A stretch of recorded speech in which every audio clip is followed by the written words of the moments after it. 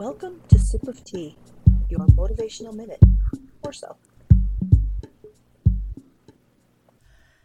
Bread is an interesting thing. Put meat, veggies, or peanut butter between two pieces and it becomes a sandwich.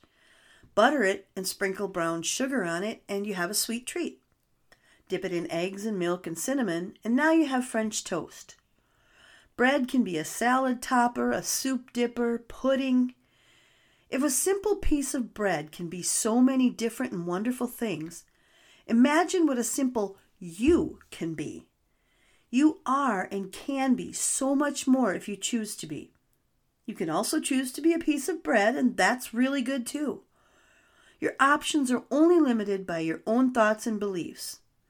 How can you enhance your life with a few simple added ingredients? What variations of you can you become?